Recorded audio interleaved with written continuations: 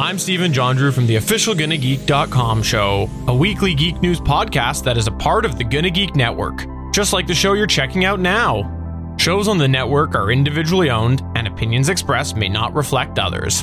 Find other awesome geeky shows at GonnaGeekNetwork.com.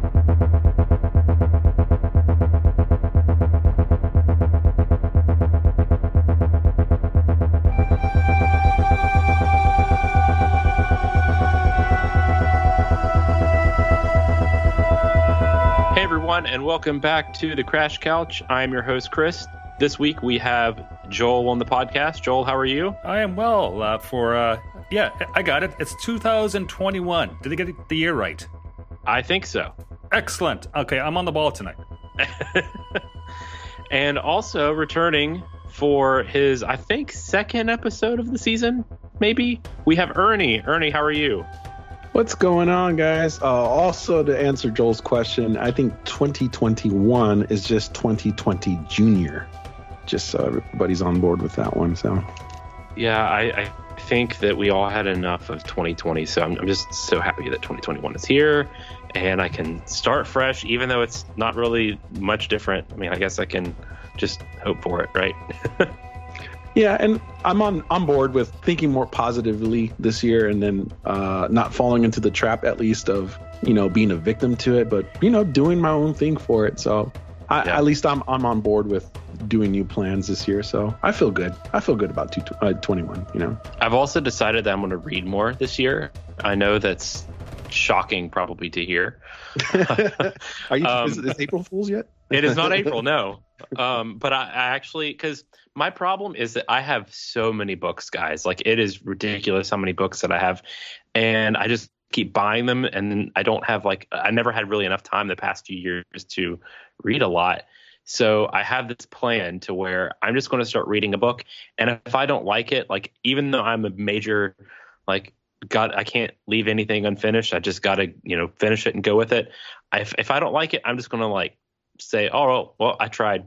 Screw it. It's not worth it. So that's funny you say that too, because I just signed up for my local library and they have Expanse books, and I'm like, yep, they're going on the list. So yep.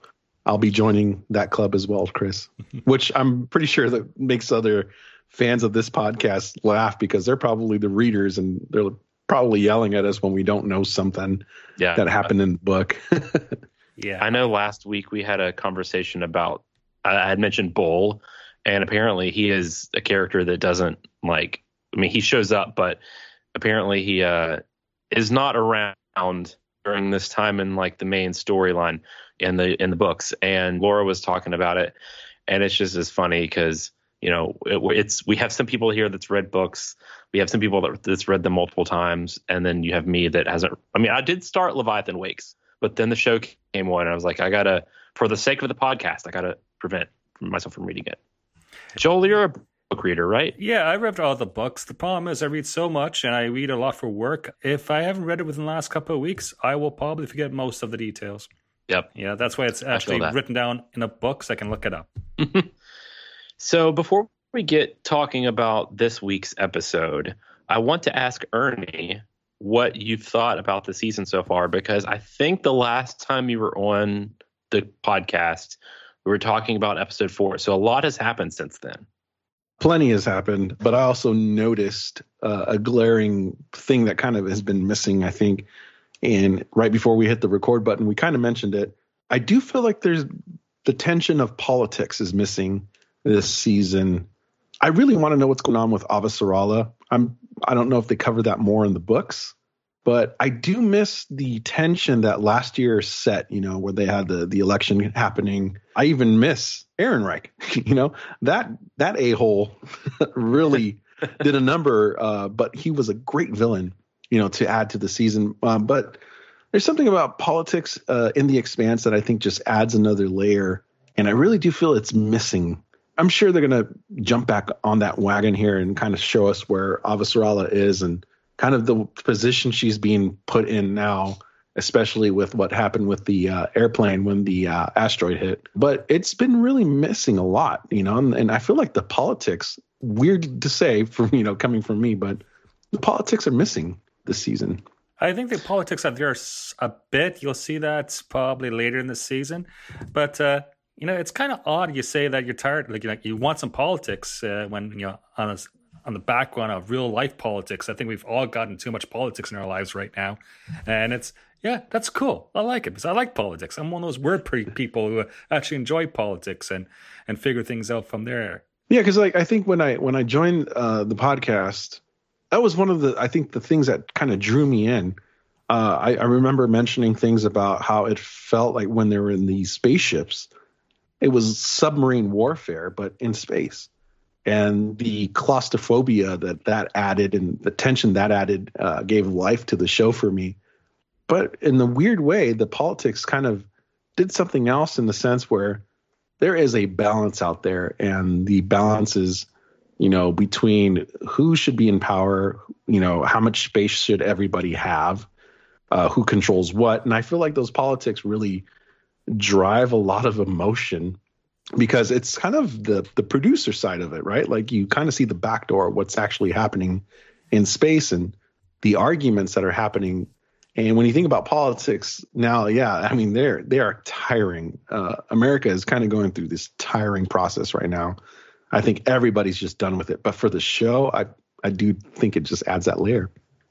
Yeah, and it's weird because when you think about it, like there's a lot of big things going on in like the political spectrum in the universe right now.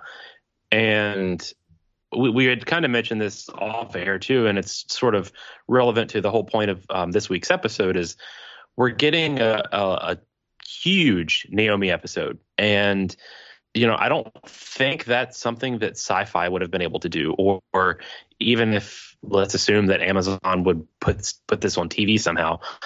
I don't think it's something that they would do if they wanted to have consistent ratings. I think you can only really do it when you don't really have the time limit restrictions. You can sit and tell a free-flowing story.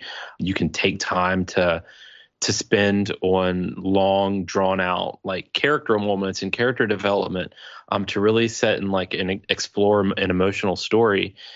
And like we have a lot going on outside of Naomi and Alex and Marco and a little bit of Holden now that he's sort of dragged into it. But with Avasarala, like that would be a big part of the story, you would think. And it probably is in the books because I imagine that they sort of weave it all together a little bit, more diversely than you would in this episode in particular. But yeah, I do miss the politics. I will have to say, I think they will pop up again, just not because I know what's going to happen, but I have that feeling that there will be an episode here soon before the end of the season that just like really nails that home, maybe makes up for what we were missing. Yeah. And another thing I wanted to throw out there that I definitely want to compliment is, this whole thing with Marco and Naros is very intriguing.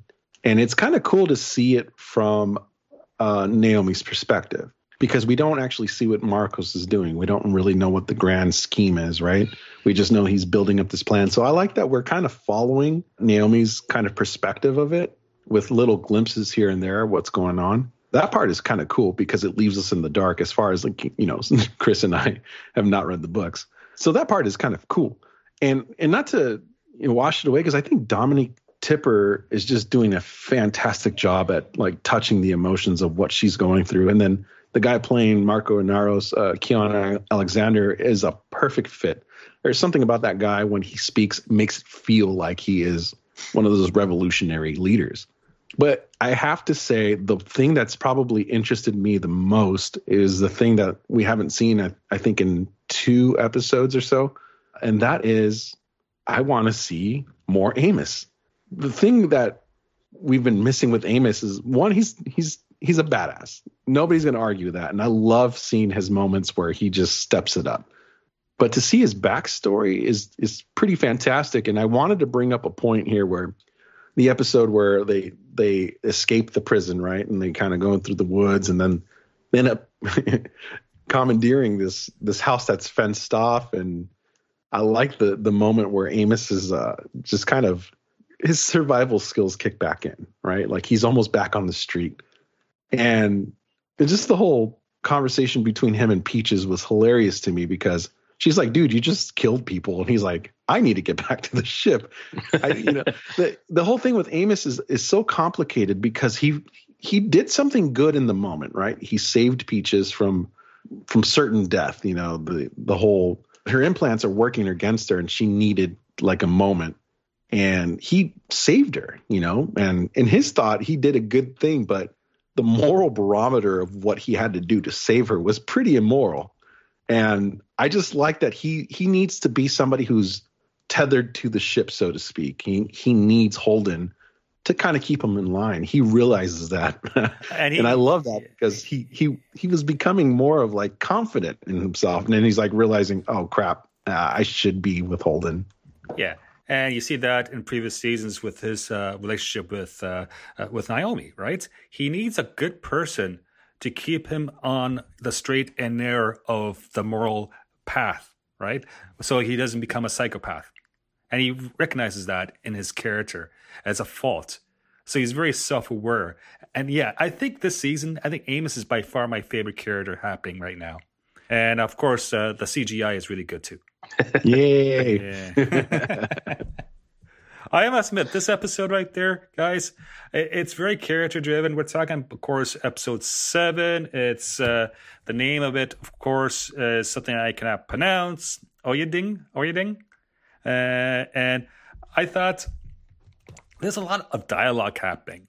It's almost like we're getting like seeing some theater, right? You have these dialogues happen between 2 or 3 characters, and it's heartfelt or it's serious dialogue. There's not much room to make jokes in this episode, at least. And I think with Naomi, we have to look at Naomi in a different with a different lens because she's disclosed some serious stuff in this episode. She mentioned the fact that when Philip was taken away from her, she almost walked out into space. She almost spaced herself because she was feeling such despair. And of course, let's not get into it right now, but look what happened towards the end of this episode. This is a very heavy episode, and I thought it was good. And before I forget, I have to say this to you guys. All let's talk about politics a bit and what's happening with the UN. Well, you guys are a pathetic, earther-loving walwawa. Both these. Which is what Philip calls Naomi when he becomes a daddy boy and not a mommy's boy. Yeah, a pathetic, earther-loving walwala. I kind of got some Star Wars vibes from this episode. And mainly like a mixture of like a little bit of Anakin with a good amount of like Kylo Ren. It kind of reminded me of how, you almost want to feel sorry for Philip because, regardless of what he's done now, like no kid really deserves to be sort of used by their parents as a child.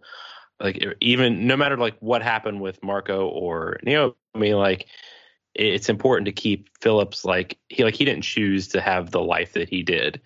Now, his current actions and the way that he pretty much blindly follows his father is a choice. And I guess you could see a little bit where, I don't know, he would have a tough time deciding, but it's just as weird that you have him sort of be like this Kylo Ren figure that we don't really know much of his backstory when he's first introduced.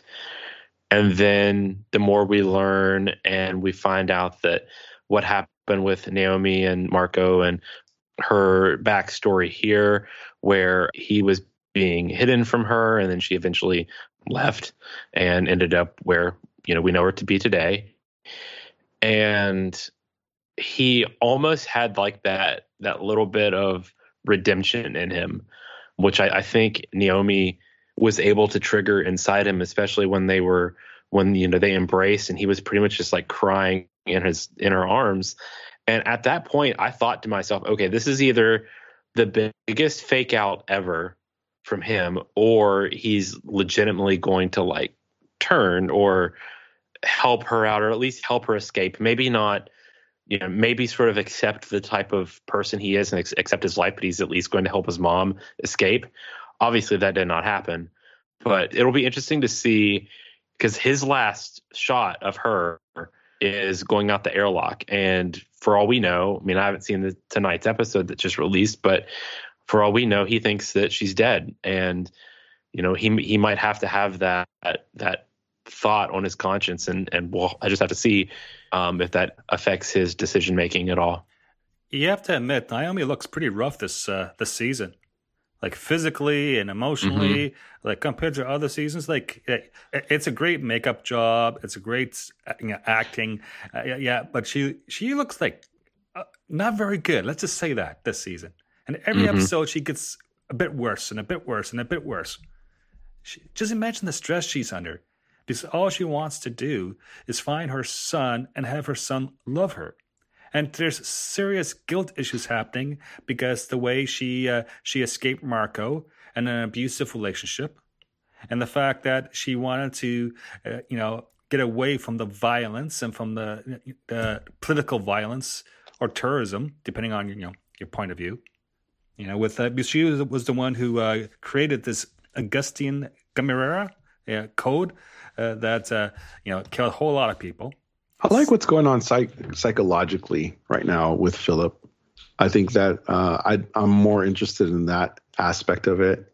It does seem like there's this tug and pull, and I think it's relatable even for somebody like myself. And without giving too much, I think even at my age, I'm almost 40, I still get the feeling like, oh man, I wish my parents were still together, And I like that he's a little torn between that. I still think that sometimes this character comes out where it's his dad speaking. His dad will forever be his conscience, that voice that he hears.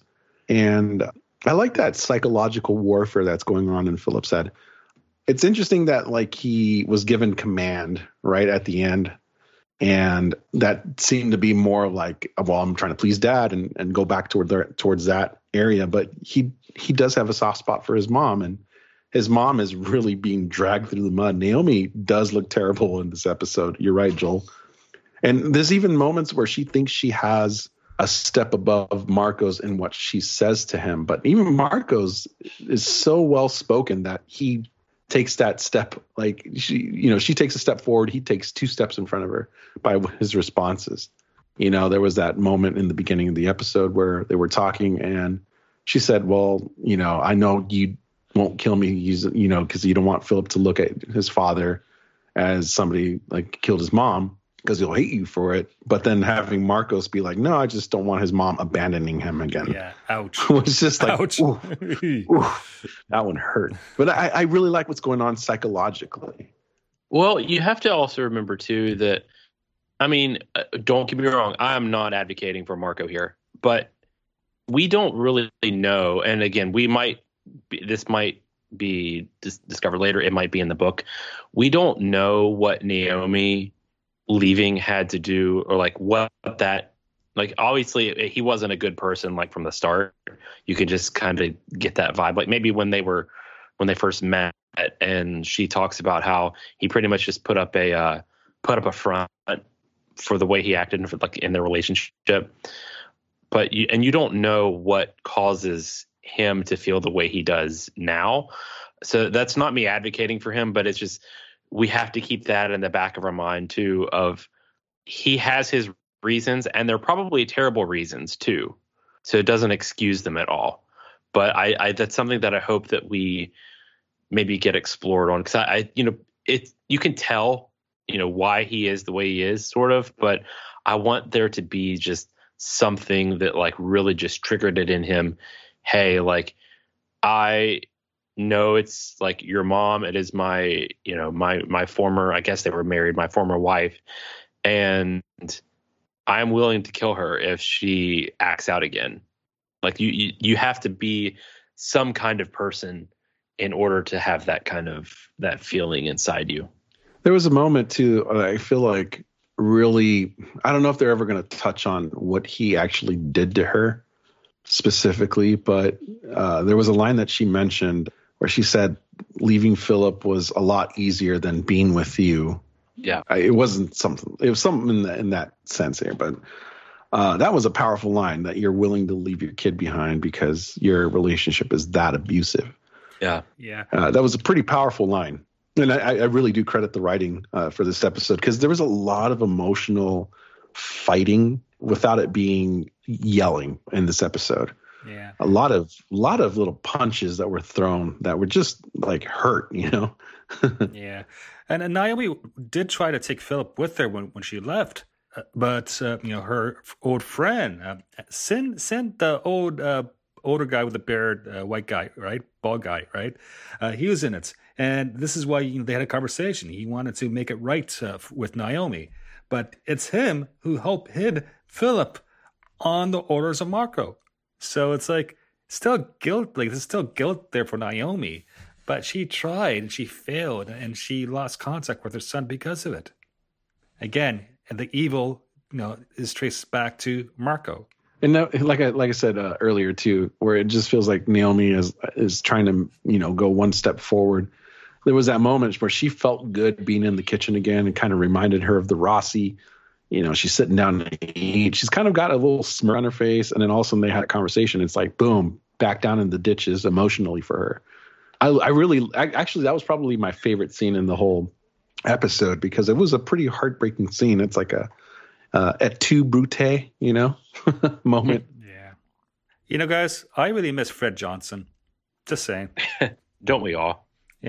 Like what would Fred Johnson do in these situations? Oh, that's right. He's been assassinated. Because we have the whole proto-monocle. You remember that? The sci-fi angle on this stuff? Yeah, it's still around. It's funny that you mentioned that, Joel, because I've been watching the reactions that I think I mentioned this a few weeks ago. There's this channel called Blind Wave, and they do reactions to TV shows and movies and stuff. And they just started The Expanse.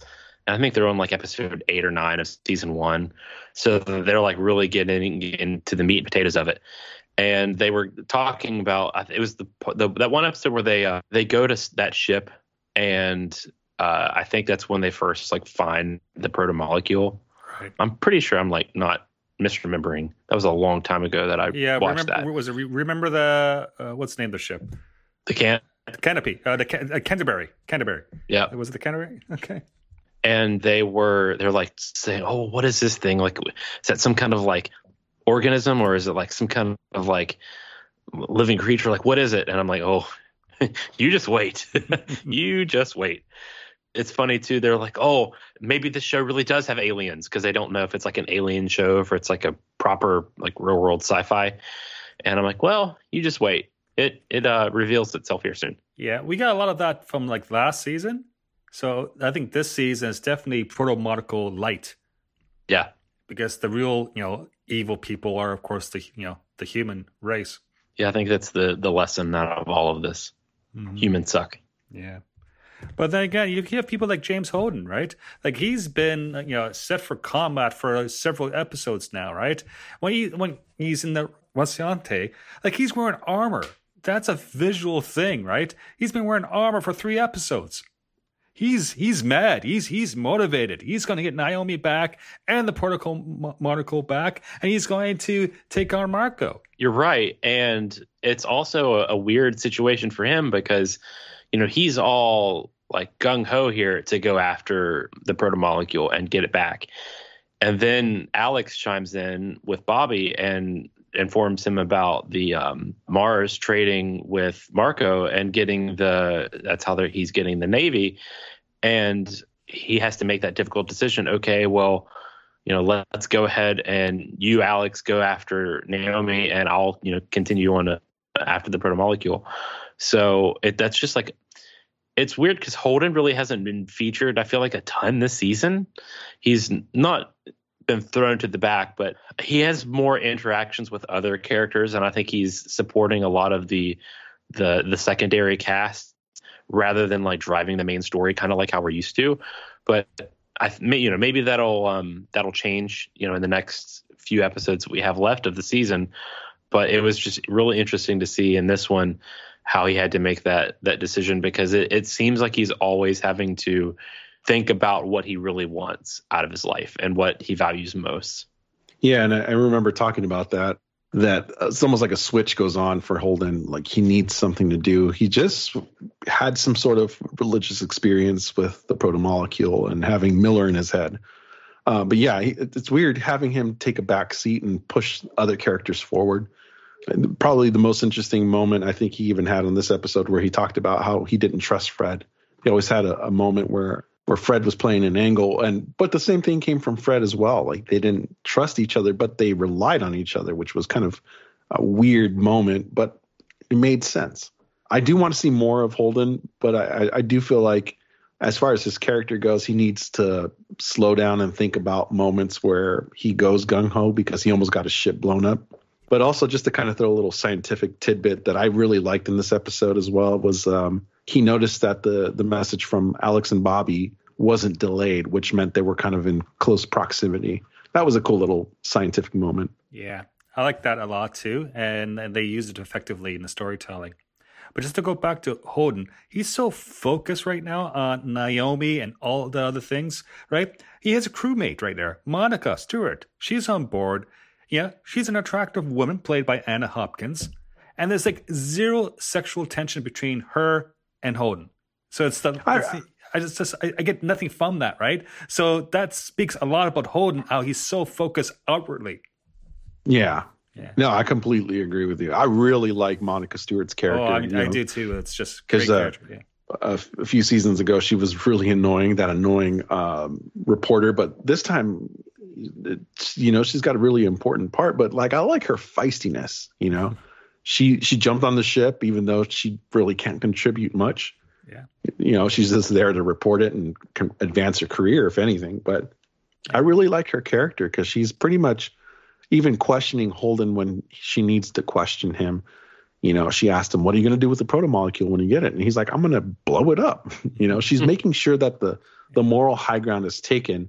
Whereas I guess anybody in media can get a bad rep because sometimes, it is all about their career and they'll do things that are probably immoral. But I like that she's kind of that moral barometer for him right now, and at least focusing him on what needs to be done. And she's also sharing her information, which she receives from, obviously, a source on Tycho Station, right? So she's providing information to Holden, which is affecting his decision-making. So she's serving that role as well. I do hope that we get to see more of Holden interacting with characters that's not on the Rossi because, I don't know, it's refreshing to have a sort of a new take on that crew. Especially after 5 seasons. Like, it's not that I want them to be separated all the time. It would be nice to have them all together again and going on their little adventure and not be always split up. But it is a little refreshing to kind of have somebody else be at that perspective and just to see who or how Holden is able to I guess interact with people that he's not really totally comfortable with. Yeah. See how they respond to him too. Yeah, because the other person that Holden is responding or at least having conversations with is Bull, and Bull is pretty closed and cold. Not a lot of character to him other than he's got like a killer instinct, it looks like. And I like that he has an interaction with Monica, but it's weird to know that the Rossi has crew that doesn't really have any speaking lines and he's not really interacting with them. Yeah. It's a little bizarre, but it's nice when the whole crew is actually in the Rossi, when Naomi's there and Alex is there and, they all have some sort of interaction because you can see this family dynamic, good and bad. Families have good and bad dynamics sometimes. So it is kind of strange. And I agree with you, Chris. I noticed that right away where he doesn't have a lot going on and he has some really important parts as well, but it'd be nice to see some more dialect from Holden and as far as like character conversations go. Mm-hmm. Can I just say there was a big space battle towards the end of the episode with Holden, right? We got to see High G Burns, the use of crash couches and, juice. There's talk about 9 Martian ships, but no, that wasn't it. They were going after the proto-molecule. And you see this, really good use of the railgun and like a Gatling gun form to destroy a whole whack of incoming torpedoes. That was cool. And the spinning maneuver. Yeah, the spinning maneuver was awesome. Because of course, spin that's a good trick. I see what you did there. And just to throw it out there, if nobody caught that, it's a episode 1 Star Wars response. And of course, when they actually disabled, I can't say the name of the ship. It was Zamaya. And of course, they blew the reactor. And the line, of course, Holden said is, of course, the F word. So it's like, yeah, that's fitting. Also, if we could briefly touch on the spacing scene, that was crazy. Oh, that was insane, man. It left me going, oh God, here we go, another cliffhanger. Yeah. Well, I didn't know what was going to happen. I legitimately thought she was going to kill herself, or that there was something that, like, she had a plan to, I don't know, blow up the ship or something, because I read the description of the episode before I watched it, and it was something along the lines of Naomi makes one last desperate attempt to save Philip or something. And I'm thinking, like, what is she doing? And then she goes out. I'm like, oh my gosh. And it's freaking me out. And then I see that she has that, the oxygenated blood. Yeah. And which is super weird.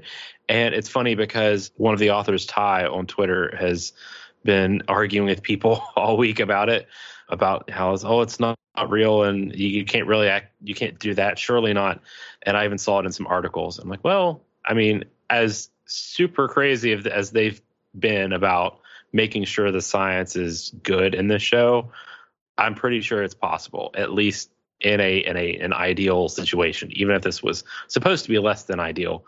I mean, it's as ideal as the authors want it to be.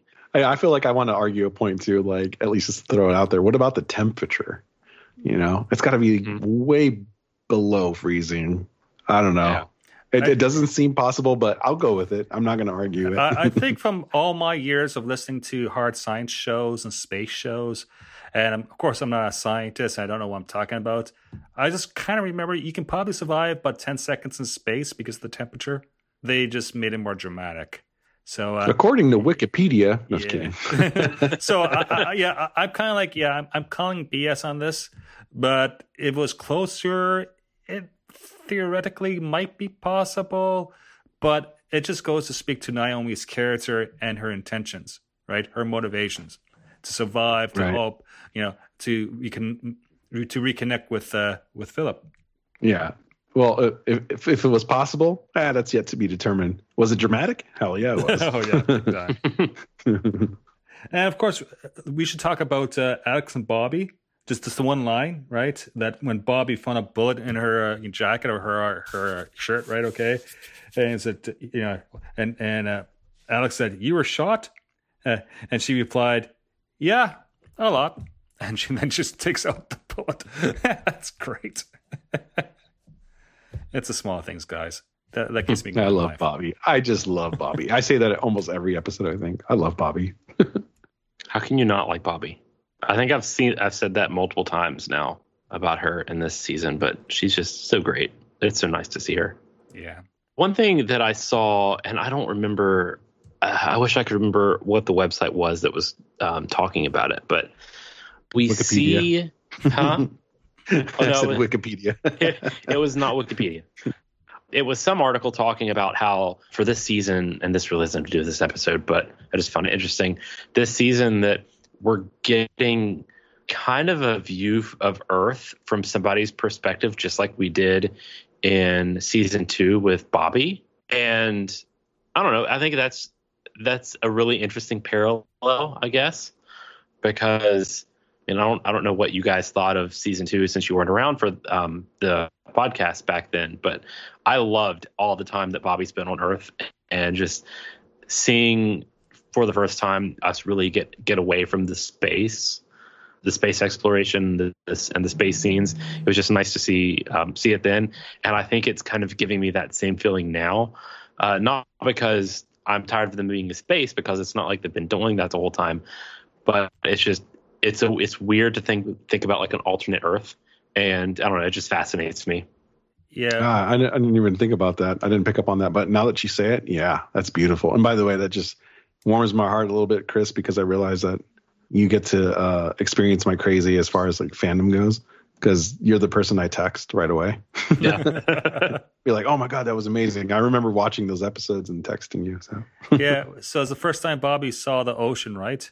And now in this season, the ocean has become a weapon of mass destruction. Yeah. So it's neat, especially this TV show, the streaming show, The Expanse. There's always these contrasts going on, and it's excellent. And sometimes you really have to think about what they're doing because they're always standing things on their head. I love it about this show. Well, is there anything else that you guys want to say about this one before we log off?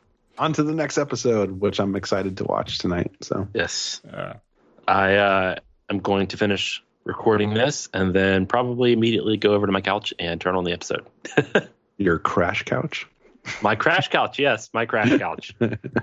That was almost as good as Joel's pun from last week. I don't remember what it was, but it was a good one. Oh my God, I just did a Joel pun. You did. Oh, we got to sign off. Let's get off. All right, well, I think that is a good way to end it. So if you want to follow us on Twitter, you can find the podcast Twitter at Crash Couch. I am on Twitter at The Curse of Chris. Before I ask for Joel and Ernie's social media, I do want to say, just if you wouldn't mind, go on iTunes or whatever it's called these days and leave us a nice 5-star review. I don't care. You can say that you just love The Expanse and you're just doing this because Chris asked you to, but it would make me really, really happy if you would do that. Even just one person. That's like all I need. Just one person, leave a nice 5-star review and I'll be happy for, I don't know, at least until we get another negative one. So whatever.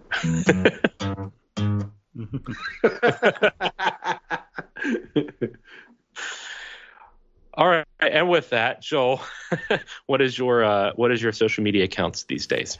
Yeah, so I'm on Twitter at my first name, JOEL_Welch, which is my last name, which is spelled WELCH.